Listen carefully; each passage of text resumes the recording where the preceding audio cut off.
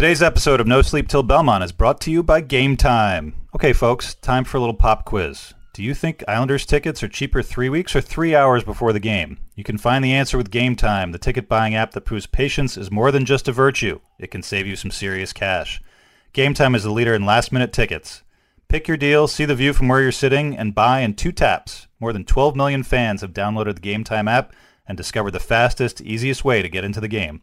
So download Game Time in the App Store or Google Play, work that clock to your advantage, and score last-minute tickets.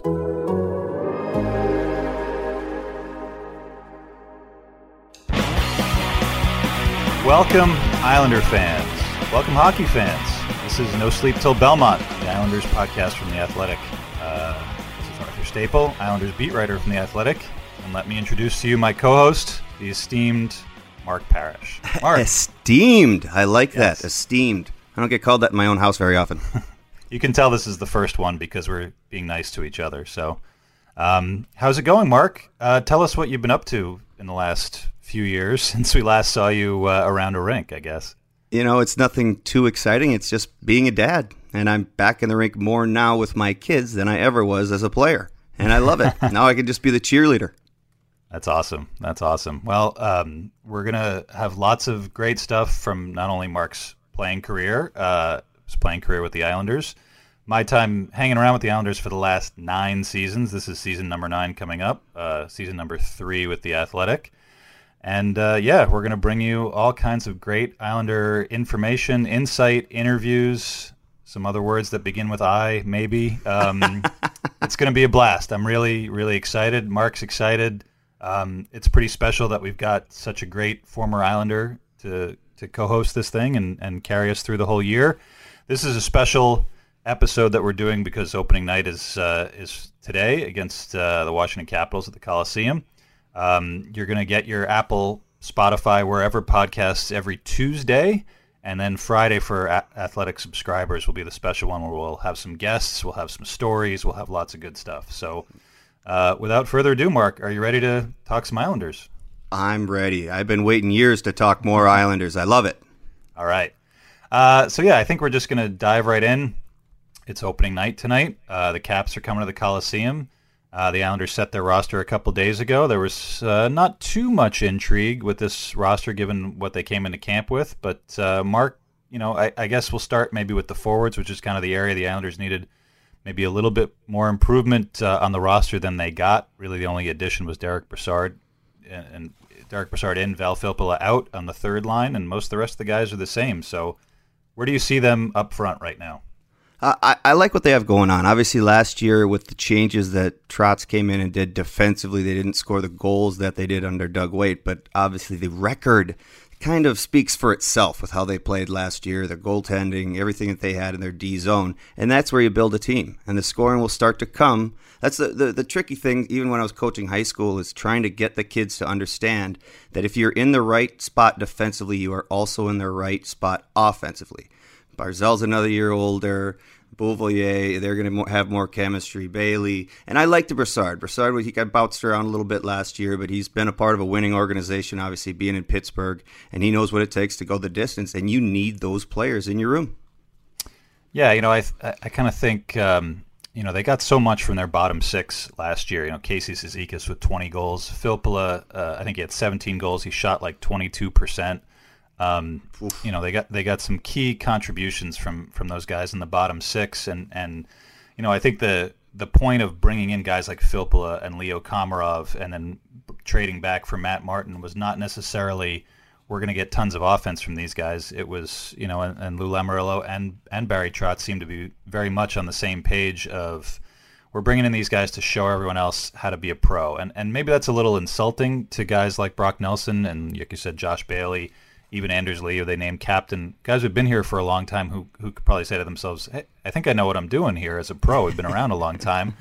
But, it's the culture change aspect of it, and I'm sure you've been through it on some of the teams that you were with. But is it a little bit insulting or is it a little bit challenging more to say, like, when you bring in guys like that and then maybe a veteran like Brassard the next year to say, we're gonna have these guys show you the ropes a little bit?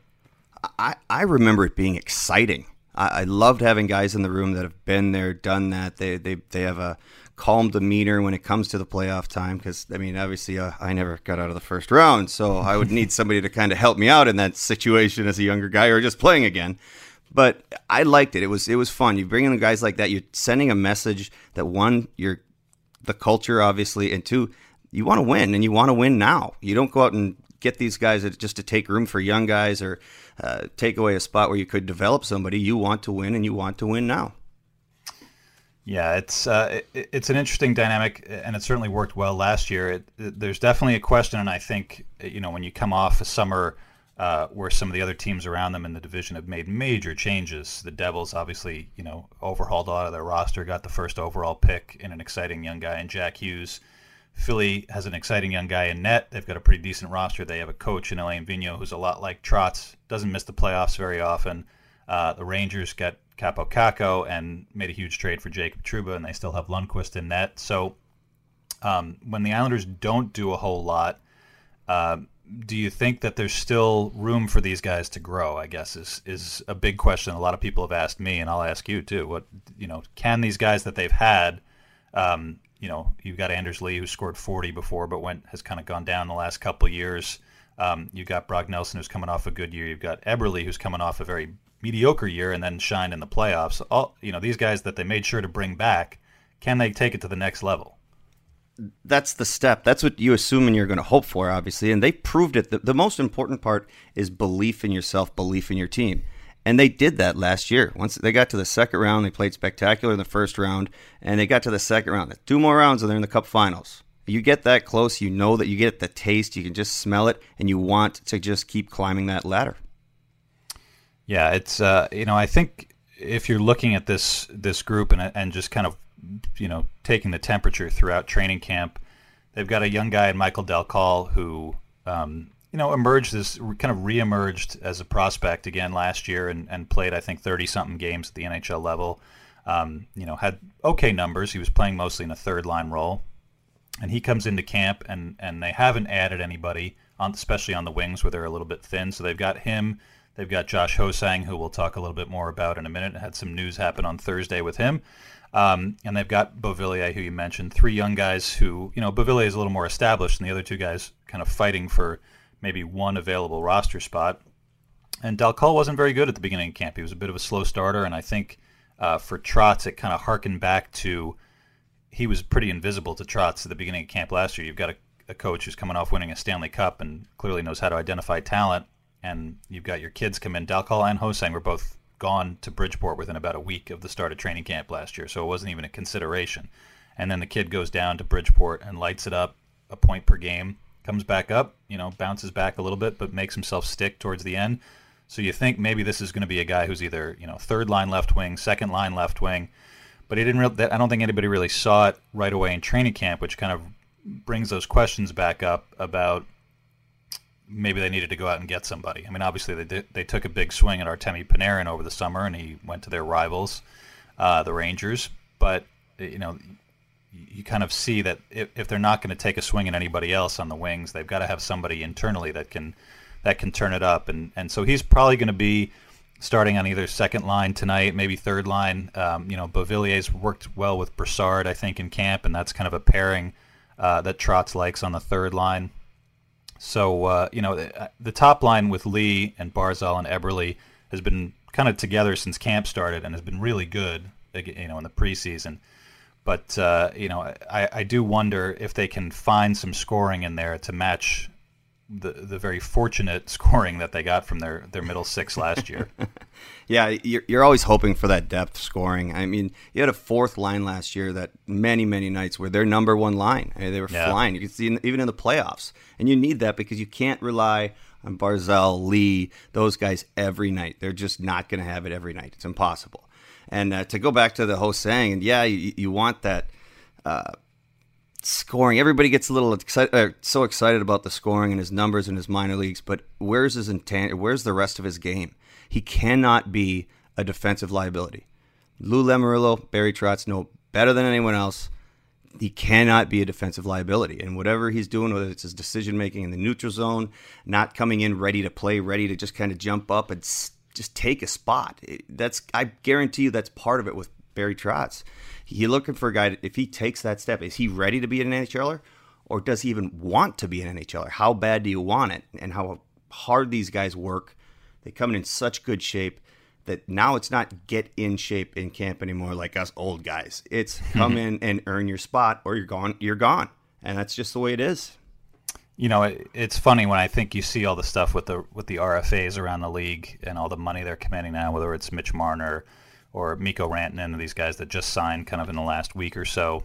I think people get a little seduced and thinking like, all right, it's a league for 21-year-olds and 22-year-olds, and it really still isn't. I mean, it's you know, maybe you can call Lou a dinosaur, you can call Barry Trotz a guy who prefers his veterans and wants to see his young guys take the proper steps. But I think you look around. I mean, you know, there's a kid in Philly, Joel Farabee, who is, you know, lit it up in college last year and turned pro, and everyone in Philly's, you know, licking their lips about getting to see this kid play. He's in the minors to start. It's a process, and it's such a cliche to say it, and I hear it all the time, but it's a phrase that actually means something to people like Barry Trotz and people like Lou Lamoriello, and it's very frustrating for fans to hear because they get so juiced up about the young guys, and we'll get to one of the guys in Noah Dobson in a minute when we start talking about the D, but I think you know it from just watching. You know, when you played, it was a veterans league, and those were the guys that got paid, and those were the guys that got the big minutes, unless you were like a superstar young guy bursting out of the gate. And now there's so many good young players that get a lot of minutes. I think people assume that once you've got a guy with some skill, boom, you're going to plug him in. You know, Josh Hosang is going to play 14, 15 minutes a night. He's going to be on the first power play because he's got the skill, and that's just not it. I mean, even Matthew Barzal last year wasn't the leading ice time guy among their forwards. I don't even think he was second or third. You know, it's a process, even for guys who are coming off a Calder Trophy. So you know, I think it's taken some adjustment from Islander fans who are maybe used to a little bit looser style of organization. You know, no criticisms at Garth Snow from here. He was a teammate of yours. I covered him for a long time, and the guy's a smart guy and was a good general manager and worked with some very bizarre constraints for a long time. And Doug Weight knows the game almost as well as anybody. So it's fascinating to me, I guess, to see how people view this stuff from the outside, where they assume that, you know, well, I don't like this GM, he's incompetent, and then the guy comes in like Lou with 30 years experience, and well, I trust him, and then he does pretty much the same thing as the previous GM, and everyone's like, all right, well. But anyway, go ahead, sorry. The one of the toughest things for fan bases and for young players too is patience. Those young guys aren't playing 15, 60 minutes. If Hosang is a scorer and he's not playing the big minutes, playing on the power play, playing that, and if obviously as a liability, they're not going to let him do that. He's got to play in the minors. They have to let him play because that's the only way he's going to develop. He's not going to develop into a player by sitting on the bench and playing 5-6 minutes. He's just not. So if he's not going to play a major role on the power play, if he's not going to be in a top six, and he wouldn't be a bottom six anyway, just his style of play wouldn't really fit very well in that. But that being said, it's a patient thing, and now it's him. I don't want to go too far into that one, but it's easy for fan bases. They question everybody. That's one of the first things I learned when I got to the NHL, that everyone is a critic, and I mean everyone. Your wife's a critic, your parents a critic, your grandma's a critic. When you listen, they compliment you, but at the same time, they constantly question you. Once you accept that, then you go about your business. You got to accept the process, commit to the process, as Lou has done forever, and Barry Trotz. They both have the cup rings to prove it, and that's what we saw last year. The offense is going to come around. I don't think that's as big a concern. I'm not worried about their offense at all. They're still learning to play D. They're still learning how to play Stanley Cup champion hockey. Take a step this year. Maybe they don't have to focus on the D zone as much because it will become more natural in second hand, and they'll be ready to jump, create turnovers, and offense will come. Yeah, and I think a way that they can improve it too is just having a functional power play. It was 29th last year. I think 14.5%. And, I think when watching it to start, it started out okay, actually, last year, and then just kind of fell into a lull. When you've got a guy like Barzal, You've got a guy like Eberle. You've got a guy like Lee, who is still a huge role for a net front big body like Anders. You think they've got enough skill to make at least one power play unit's worth of work and make it happen. And there was a lot of, the setup they had Barzal and Eberle on the same off-wing side. Eberle was kind of on the goal line. Barzal's in the off-wing circle, and they had, whether it was Bailey or Nelson on the opposite side, kind of the trigger man. And those are not trigger man guys. Like Brock has a great shot, but he takes a little time to get it off. He's not a quick one-timer kind of guy. Yeah. And then Letty up at the top, who's not really a shoot first guy. So you've got Barzal, twirling and twirling and twirling, looking to make a play. Eberle kind of in a funky position where all he can do is either like come off the goal line and jam one in. They just weren't. I think the way Barry kind of put it is that they weren't attacking. And now that I think the key phrase, they've got Jim Hiller in there, who was the Leafs assistant last year, who ran their power play, obviously with perhaps some more talent at his disposal than the Islanders have. But I think he's a big addition, and he's been a very valuable guy during training camp. They spend the last half hour of the last 10 days or so of practice working on their power play, breakouts, setups, moving the puck through the zone. He's very vocal. It's a different dynamic than they had last year when it was really kind of a group effort on the power play. And then they've got Brassard. Barry's been very careful to say we've got two units. There's no one and no two. You'd assume the one that Barzal is on is the one that's going to spend the most time on the ice, but he swears we're going to go with the one that's going well. So you've got Brassard, you've got Barzal on the off wing, still in his same spot. Brassard on the opposite wing, and he's a guy who does have a good trigger. And really, it's more of a traditional 1-3-1 with like a bumper guy in the middle. It could be Letty, could be Pulock on the other unit. They've got Devon Taves at the top, who we'll talk a little bit more about. But it is interesting to see. They seem to have more of a foundation this year, and they obviously need to, because that's just a free way to get more offense, and you've got to have it. For them to be as successful as they were last year with their power play is amazing. That's how good they were 5-on-5. If you look across the league, you have to have a good power play to make it into the playoffs and go anywhere in the playoffs. Well, I guess Nashville was pretty atrocious too, but it kind of looks at that too, is how are these power play units, how are they not? And you just sometimes you just have off years. And things start to kind of go down. You start to second guess a play. Then you're looking for a perfect pass. You're looking for the perfect shot. So you hesitate a little bit. And it only takes a split second for anything to get shut down in the NHL. It's just, you can't have that hesitation. It's got to come natural. And I love how you talk about how Barry said that they didn't force it enough. You don't necessarily want to force it, I guess. Maybe it wasn't his word, the word he used. But simplify. Just get it in front of the net. That was one of my favorite times when Laviolette, he would get angry at us at the power play and finally be like, fine, guys, we're playing 5-on-5. Just play 5-on-5 and take it to the net. And it was amazing how many times it got us back going. And then, okay, we sat back, relaxed a little bit, weren't squeezing our sticks, and it would just get us out of that funk of just trying to force everything and trying to, overplay, overanalyze, shoot when you should pass when you should shoot. So I love that idea. And another part you brought up, I always get a kick out of this, is the first and second power play.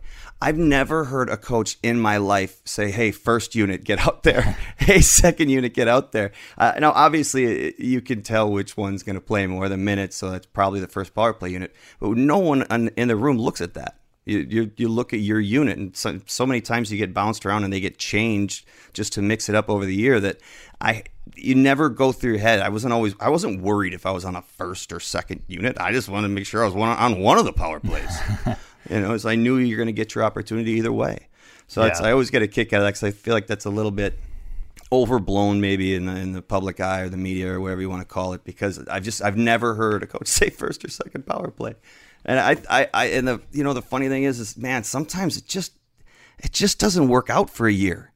I wouldn't be surprised if they come back right away this year and they're top 5 in a power play. It's some years the puck just doesn't go in. I know I'd love to have a much better expertise analysis of it, but sometimes it just doesn't work.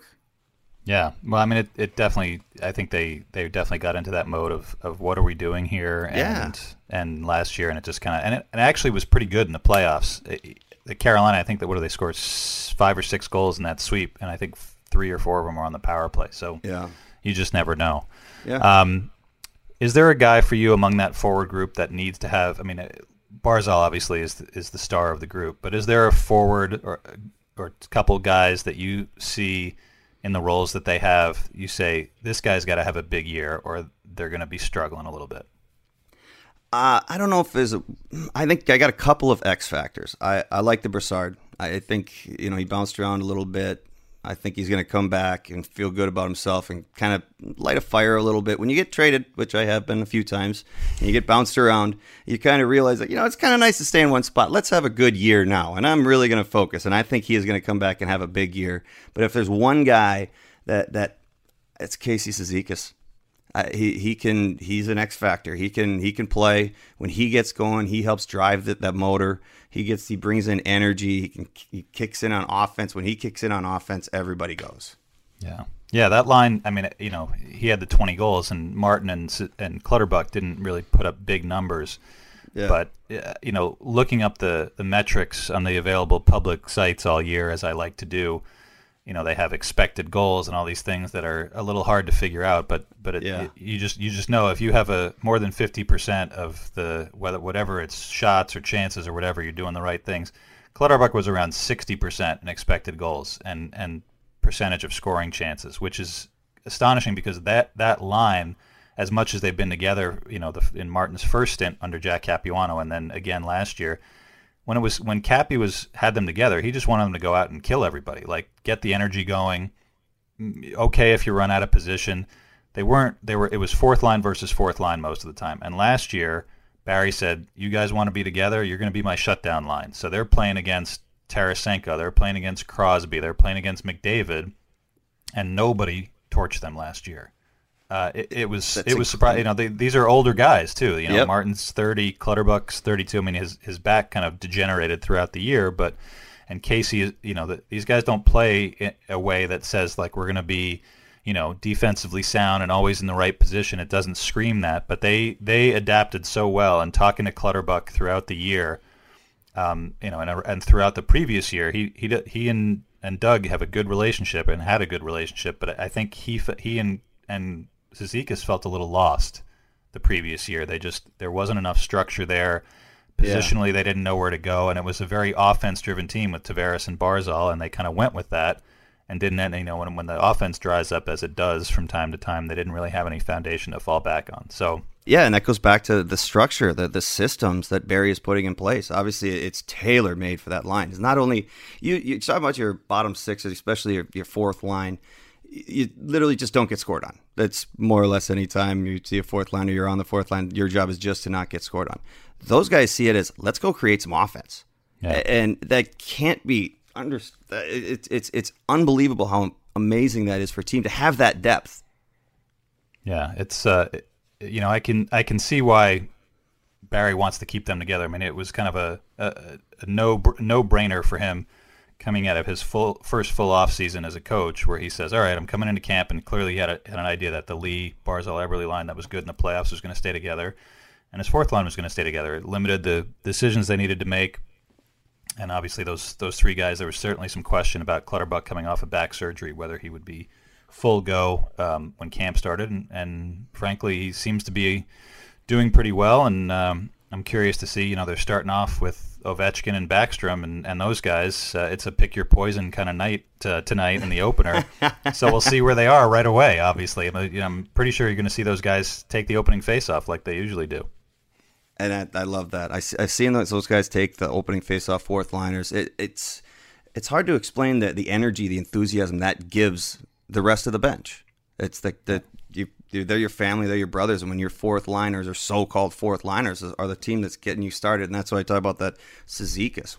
It's winning the opening faceoff, most important faceoff of the game. Get it in and set the tone, and that line sets the tone like nobody else. Yeah, for sure. All right, well, I think we've covered the forwards now. Defense, there were certainly, coming into camp, you saw 7 guys that came into camp that were Islander veterans, all on one-way deals. And then you had Noah Dobson, who was their 12th overall pick in June of 2018, who had just come off winning a second straight Memorial Cup, which to most people in North America, in the lower part of North America where we are, doesn't mean a ton. But, to be able to do that, he won the playoff MVP for the Quebec League, He's playing 30, 35 minutes a night on their run to the Memorial Cup. It's unbelievable for a 19-year-old. So he seemed like he had a spot to lose, and we got towards roster cutdown day, and he didn't seem to do anything to take himself out of the mix, and they ended up putting Thomas Hickey on waivers, cleared waivers. He's in Bridgeport now, and they've got Dobson among their regular 7. I don't know if he's going to play tonight, but where do you see them defensively coming off a year where a lot of the same guys that had been there that gave up the most goals that any team had given up in a decade in 17-18 came back and helped win a Jennings Trophy in 18-19, which is among, like, there's a dozen ridiculous things that happened between 17-18 and last year, and that's definitely among them. That, like, everyone says, oh, they overhauled the defense. Like, it was the same guys. I can't give Barry Trotz enough credit. He Yeah. came in with the exact same lineup, and he understood what's the biggest problem we have: giving up goals. So he battened down the hatches. He more or less retaught the team how to play defensive hockey, deep style, Stanley Cup winning hockey. And that'll, like I said, that'll move forward. And there's nothing more of a team trophy than the Jennings. There isn't. The goalies, they'll be the first ones to tell you they get bailed out a lot by their players. Certainly, they'll get bailed out too. But it's a team win. Yeah, and I think, they started last season. Barry put Adam Pelech and Ryan Pulock together in training camp last year, and he said these guys are going to be my top pair. I mean, they don't really have a clear number 1 or number 2 defenseman. Nick Leddy was definitely the guy that logged the most minutes for a long time, and Johnny Boychuk was a pretty reliable sidekick there. But those guys are getting older, and then they've got Scott Mayfield, not necessarily a top pair guy. Pulock has always kind of had that pedigree with a really good shot and a big body. But Adam Pelech is a guy that was a borderline NHLer for a couple of years. And Barry and Lane Lambert and John Gruden, who's the coaches their D, they saw something in these two guys in training camp last year. It didn't last. They started off pretty well, and then they were just getting run over by some really good top lines that they were facing, and they split them up. Pelech actually was a healthy scratch a couple of nights. But then by the Pittsburgh series, I'm going to say that Sidney Crosby knows who those. I mean, Sid's not a terrible human being or anything. He's not out for revenge, obviously, but he knows who those two guys are. Like Adam Pelech, I believe it was Greg Cronin, who was an assistant under Capuano for a long time. He nicknamed Pelech the Cobra because he's this big, lean guy with a really long stick, and he just kind of snaps it in front of you. I remember talking to Tavares his last year here, and he had tons of good things to say about Adam Pelech, just like a guy who had a ton of potential as a defenseman, maybe was a little tentative getting up the ice, but a really good, solid guy. And Barry's main focus, like a lot of coaches, is to have, left, right, maybe a stay-at-home guy paired with a guy who goes up the ice a little bit. But I think those two guys, what they've learned, and certainly they learned it towards the end of last season in the playoffs, is that either one of them can get up the ice. And Pelech has kind of a sneaky good shot. He's not gonna score 10 goals or anything, but he can actually contribute. And I think he's gained a lot of confidence in the defensive zone because he's one of those guys like you were talking about. They play the system. The system that Barry has helps, players that are positionally sound. Maybe not the ones that have the most skill, but if you're all working together, the guy that's in the right place is going to thrive in that system. And I think Pelech is definitely one of those guys. Yeah, and Barry's always been a coach that he loves guys with a high hockey IQ. Obviously, I think every coach does, but especially when it comes to defense. Defense wins championships for a reason, and it's harder to learn. It's easier to step into the game. I can't believe I'm giving him credit like this, but if I'm stepping in as a rookie as a wing, your responsibility in the D zone is pretty easy. Watch that guy. Don't let him sneak behind you. As opposed to the defense, they have to read everybody. They got to find a breakdown. They got to be in sync with the goaltender. There's a lot of nonverbal communication between them, and it just takes some time. And I love the fact that, of course, Barry, again, he spots it early on, and they start to focus on those simple skills. Again, going back to positioning. That's just simple. Where are you standing? Where are you waiting for the play? Where are you moving? When are you jumping in to break it up? And if you're in that right position, you're ready to go on offense. When any turnover or guy falls over, you're ready for that odd man rush. And as those D-men join the forwards, getting up that rush, it just backs the other team off that much more. Yeah, and it's interesting to see now. Again, it's sort of, Barry's been here a while. He just, like you said, simplifying, not overthinking things. He's got those two guys together who finished the year together. He's got Devon Taves, who really came out of nowhere for I think a lot of people around the league. as a mid-round pick from a few, an overage mid-round pick from a few years ago. Yep. Emerged, 18 points in 48 games, playing alongside Scott Mayfield, more of a stay-at-home guy who took some big strides again in that system last year. And then you've got Nick Leddy, who struggled under the weight of being the guy the last couple of years. Maybe he still was doing some power play, and I think he took a little time to adjust to thinking D zone first. But he, along with Johnny Boychuk, a long time pair. But again, being that pair left right, a guy who can go versus a guy who's more stay at home. It's been an interesting transition for those two guys, and now so.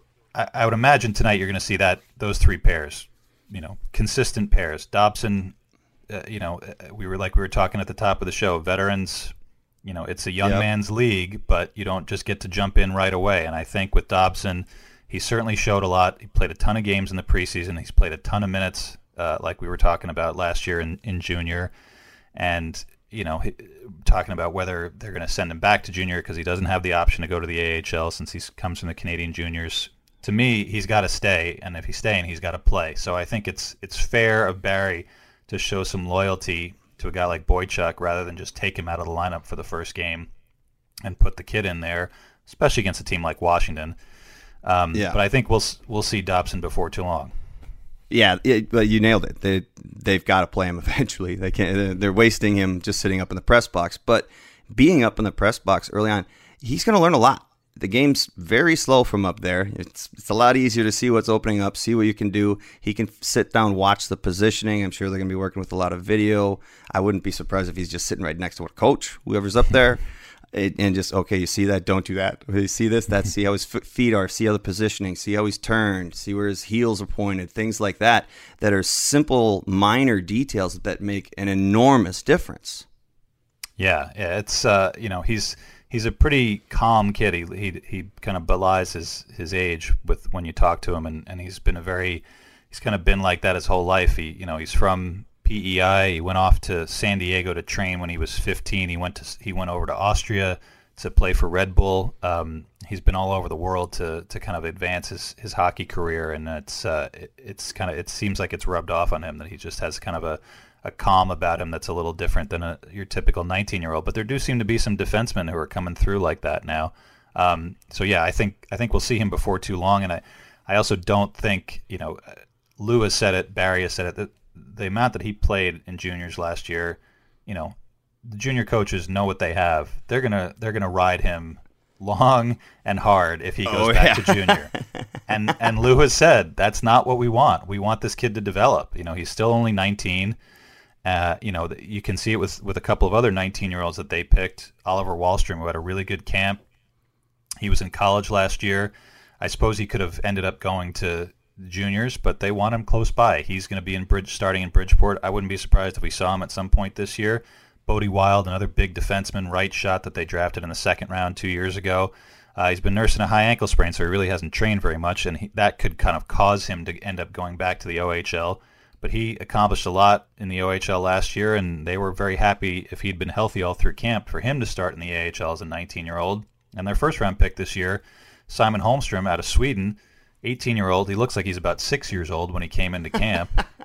And he really wowed a lot of people. I wrote a story last week where I'd kind of polled a bunch of the veterans about which was the young guy that kind of opened their eyes the most. And obviously Dobson and Wahlstrom are the big names, but most of them said Holmstrom. He's 6'1", he's almost 200 pounds for an 18-year-old Swedish kid.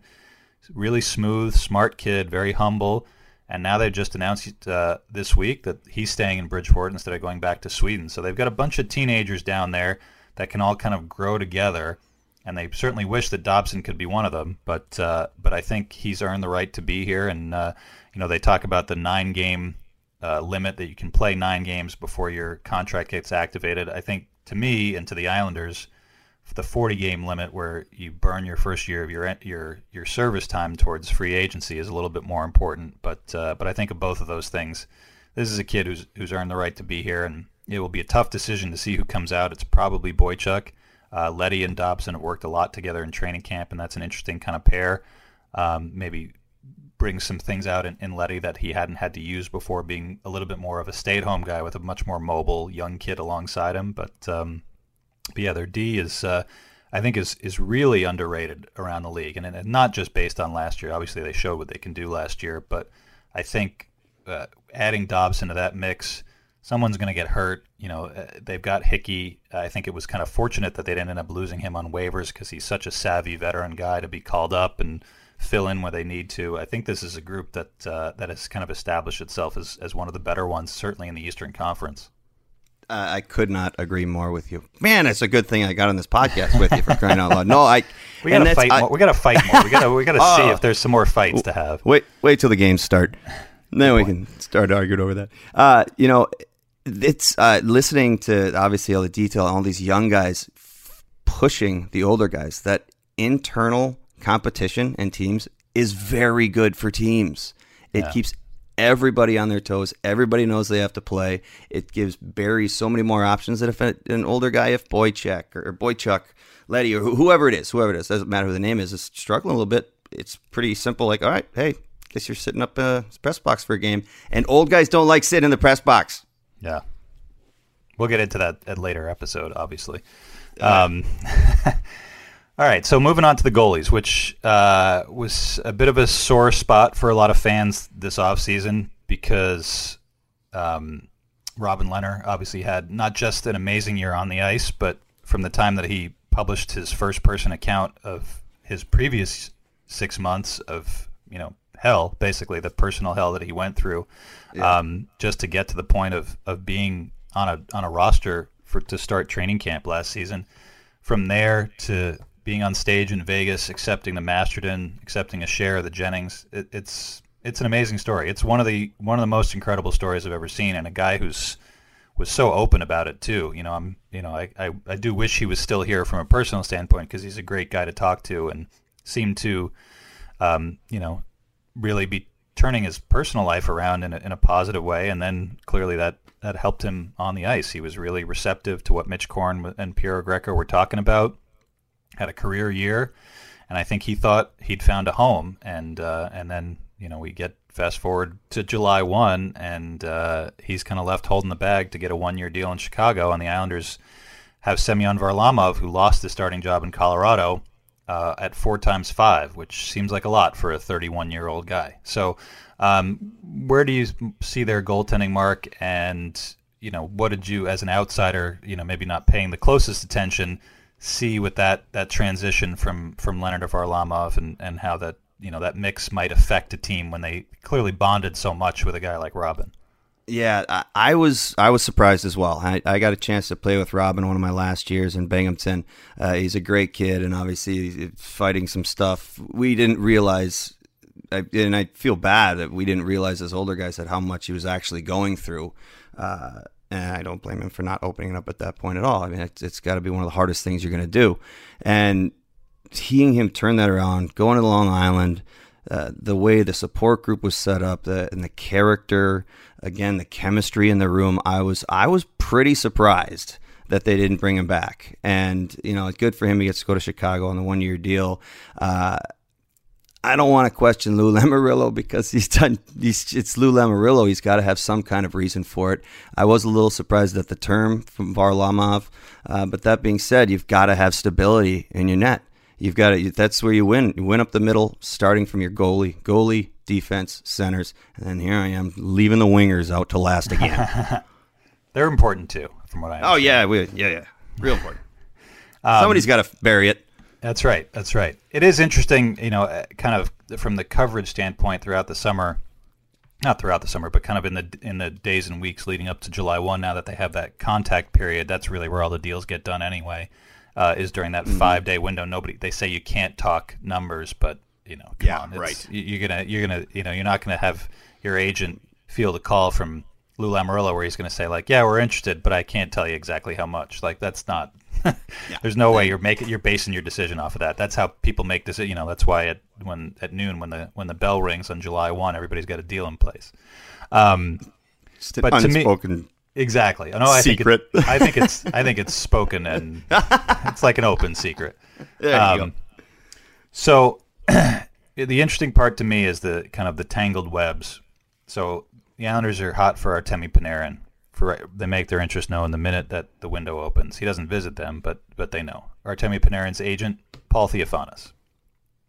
Sergei Bobrovsky, biggest goalie name on the market. Not necessarily an Islanders target, but also in the mix there. Agent, Paul Theofanis. Semyon Varlamov, maybe the next tier down of free agent goalies. Good career, but like I said, kind of coming off losing his job to Philippe Grubauer in Colorado. Been injured the year before, needing to reclaim his status as a true number one reliable goalie. Agent, Paul Theofanis. So you can imagine the conversations between Lou and Paul, who have a great relationship. Paul also represents Ilya Sorokin, who is an Islanders draft pick who's been lighting up the KHL for the last few years, another goalie who also happens to have a good relationship with Varlamov through their agent, Paul Theofanis.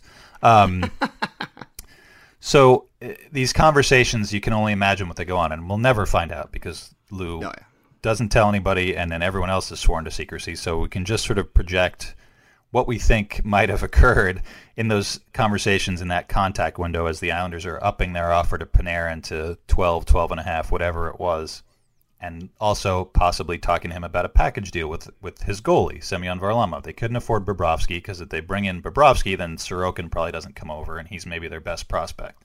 Yeah. So there's a lot of webs that they're weaving here between Lou and Theofanis, and then Robin Lehner's caught in the middle here, where he's looking for long-term deal, and he clearly gets a clear indication early in that contact period that it's not going to happen with the Islanders. Okay, he says, I'll take a shorter-term deal. I'll take 2 years. Maybe I'll even take 1 year because I love it here and I like this team and we did great things. And by the middle of that week, with all these conversations between Theofanis and Lamoriello, Robin Lehner doesn't even have an offer in hand at this point, and he's got to scramble around as we get close to July 1 and try to find another place that really is looking for a Vezina finalist. It's amazing that this guy was one of the 3 finalists for the Vezina. I never thought he was going to win, but he did get plenty of hardware. He turned his life around. He's a young guy, 28, got a lot of skill, and there was not even Carolina. They kind of stuck with what they knew. So it was an interesting week, and I think mentioning that Sorokin, I think the Varlamov contract plays into the Islanders' desire to have Sorokin come over. His KHL deal is up at the end of this season with CSKA.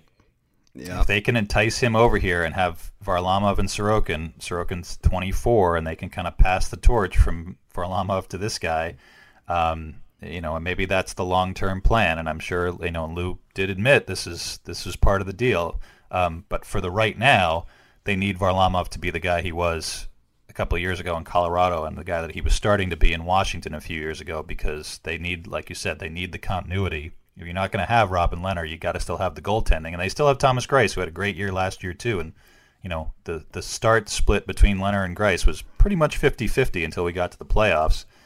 So, the goaltending is a big piece of what they're doing defensively. And they weren't, it wasn't Dominik Hasek. They weren't like falling all over the place to make 15 saves in a row. It was a pretty strong structure, but they still need that first good save from their goaltender, and I'm curious to see if Varlamov can do it.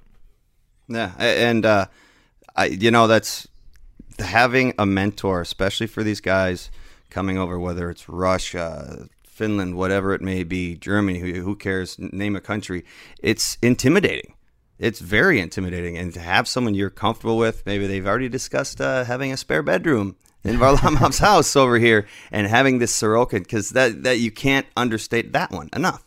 Sorokin's the goalie of the future for the Islanders. Everybody's been talking about him now, and I'm sure in Minnesota, Kaprizov, they've been trying to get him over. It's so difficult nowadays with some of the KHL teams, is they're paying good money, and the guys are being able to live in their home country, hometown, and play for their own city. So you've got to make it as comfortable and as enticing as you possibly can if you want to bring those guys over. Yeah. You know that they've got agents based over there whose agendas are very different than the agent based here, and it's definitely a tug of war at times. All right, well, I think we've gone up and down the roster pretty well. Where do you see this team finishing? They're coming off a year that nobody expected from them, a sweep that nobody expected from them of a team that had won 2 Stanley Cups a couple of years earlier, and then they got swept by a team that was probably not that much better than them. So there's a lot to chew over. There's a lot of continuity on the roster and behind the bench. Where do you see these guys finishing this year, Mark? Oh, it's you look at Washington, Carolina from the Metropolitan. I would probably slide them in if they can continue to play that defensive style and start to gain confidence in that. The offense will come with that. I can see them slide in right around Washington, Carolina, Islanders, right there, 3 in the Metropolitan.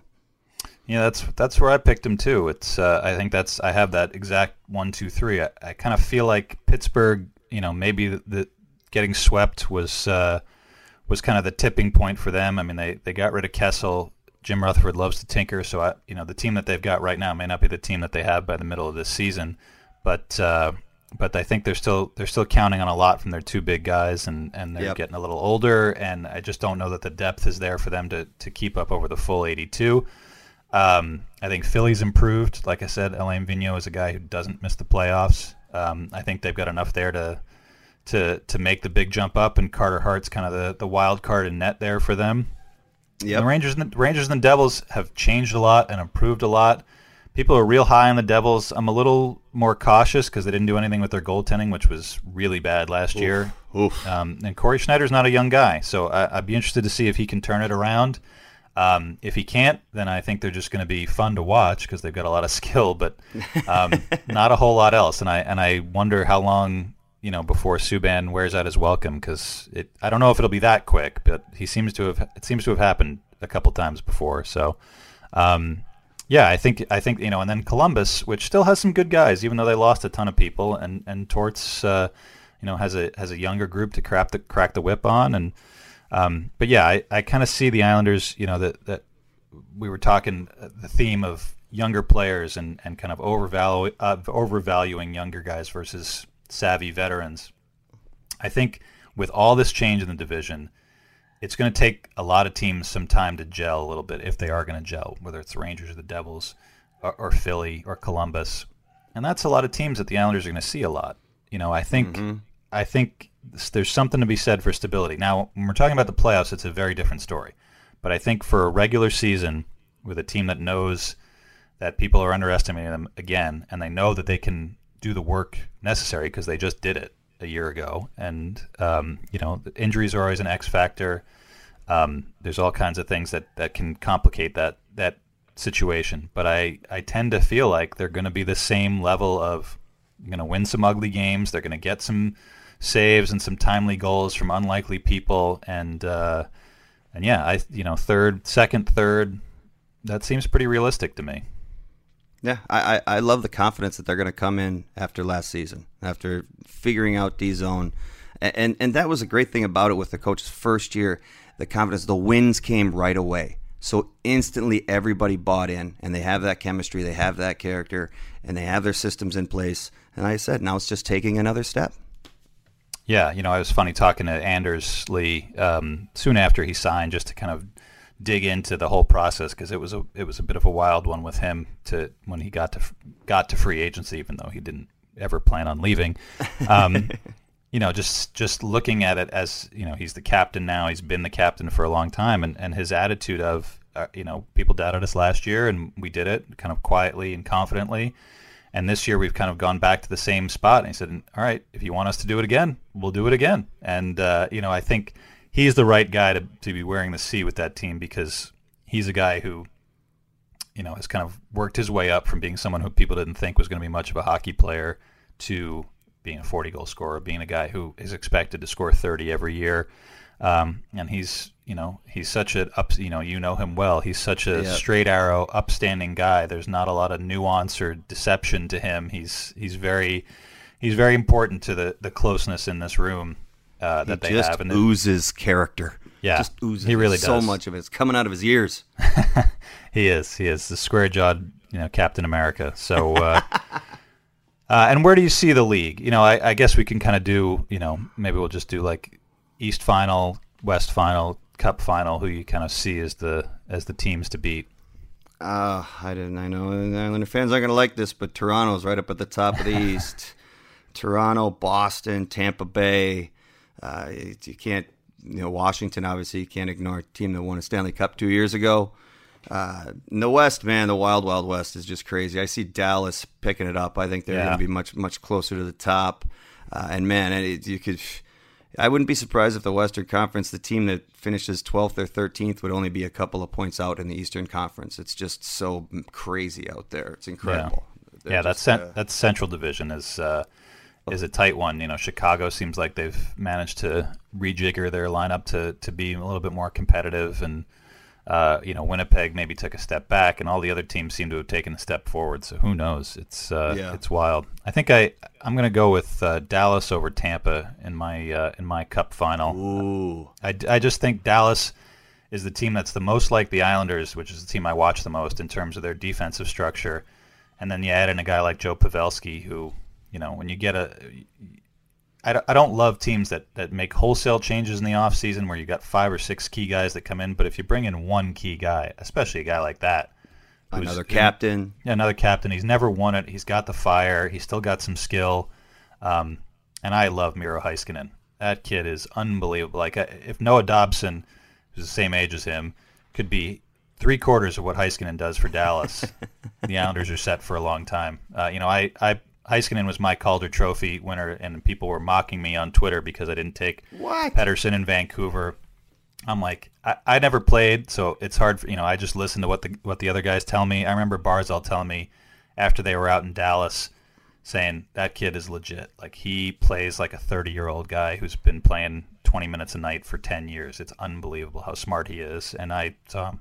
If he's good enough for Matthew Barzal, he's good enough for me to give my vote. So we agree on another thing. I actually picked him as a Calder winner too. To go back, it's harder to learn how to play defense in the NHL. So for him to step right in, holy cow, it just blew my mind. He just kept getting better and better and better and better the whole year.